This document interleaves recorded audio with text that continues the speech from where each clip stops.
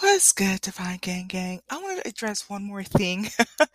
um, and as I'm saying this, and you can probably see by the title, if it kind of triggered you a little bit, you kind of have to ask yourself why. But I'm gonna go ahead and say it. Just because you're not dating doesn't mean that you don't take care of your parents. Doesn't mean that you still don't like to get dolled up and to stay in shape. Um, Yeah, for me, I still love the working out, getting dressed up, getting my hair done, my nails done, that type of thing. Even though I'm not going to go dating, what I think as I'm starting to drill down on some of the things that I want to start addressing moving forward for all of us and working with our mind and why we have certain beliefs. And I talked a little bit, I stay in my head a lot and I think through things, but and I could be wrong, cause y'all, like I said, I feel like I woke up a little bit in the twilight zone, like I'm waking up, poking my head up like Groundhog's Day, and I'm like, "What the hell are all these conversations going on in the Ethernet world? Like, this is crazy." But if I understand a little bit of the hitting the wall process or the psychology behind it is it's that moment when you start to realize that you're past the preferable dating age, you're past childbearing age, and you're at a point in your career where at that point, if you haven't been too strategic or you don't change the way that you invest to, you haven't set yourself up to have the passive income, um, the way that you desire, then yeah, that's when you start to realize that you're screwed. Right? Um, and so I think it's what you do with that moment that kind of determines the third part of your life, right? The third cycle of your life, where it's like your youth, your adulthood, and then, I don't know what comes after, like, what, uh, not womanhood, but the third phase of your life, approaching death. But, excuse me.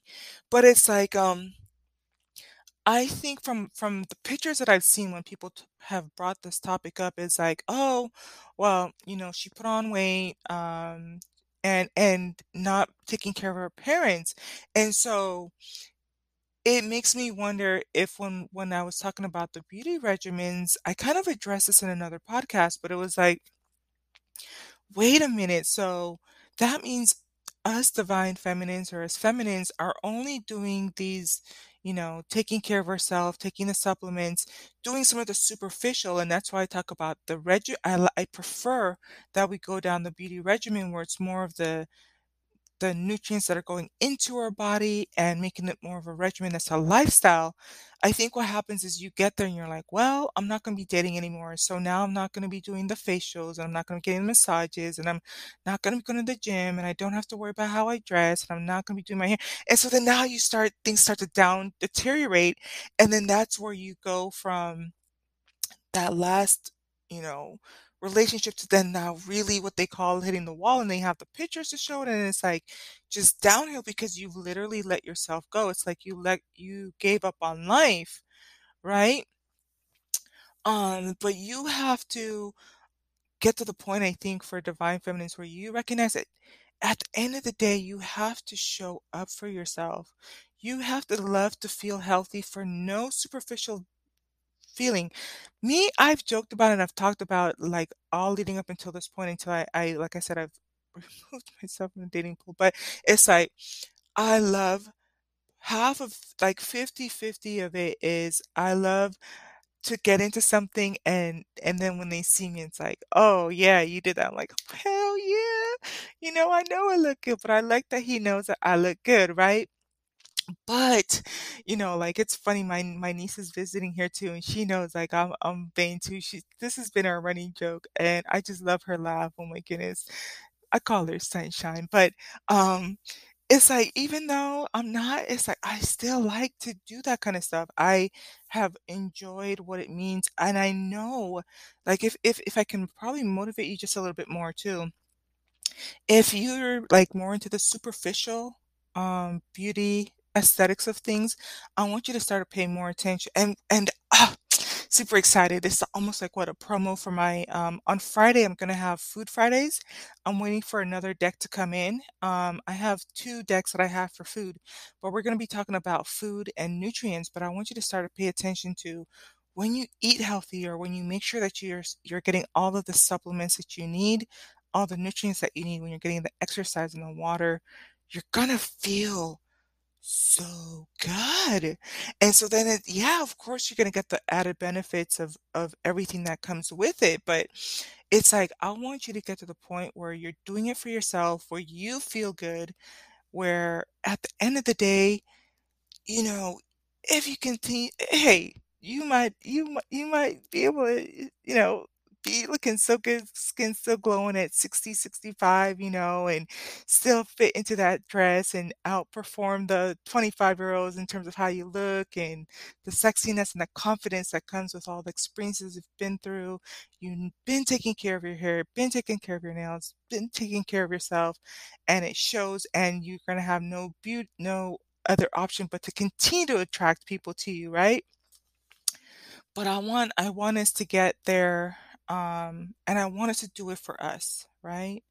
I want us to do it for us. Like I want you to, if it kind of makes you think like, wait a minute, that's true. I do just get more in shape when I'm getting ready to go on a date or when I'm ready to go back on the dating scene, then that's when I start working out and trying to pick out my wardrobe or trying to eat healthier. And then this is the thing. And so then now you get into a relationship and then now you're sleeping in and you're not going to the gym anymore. And now you're making him the chicken sandwiches with all the extra cheese with the onions on it and kind of giving him the greasy comfort foods when he really should be getting a spinach and kale and chia seed smoothie right alongside with you.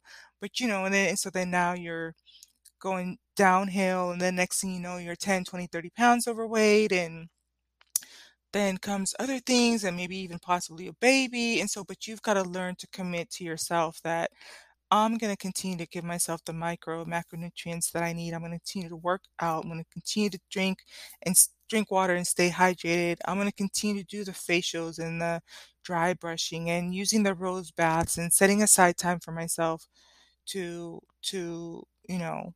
feel good internally for myself, for me, right?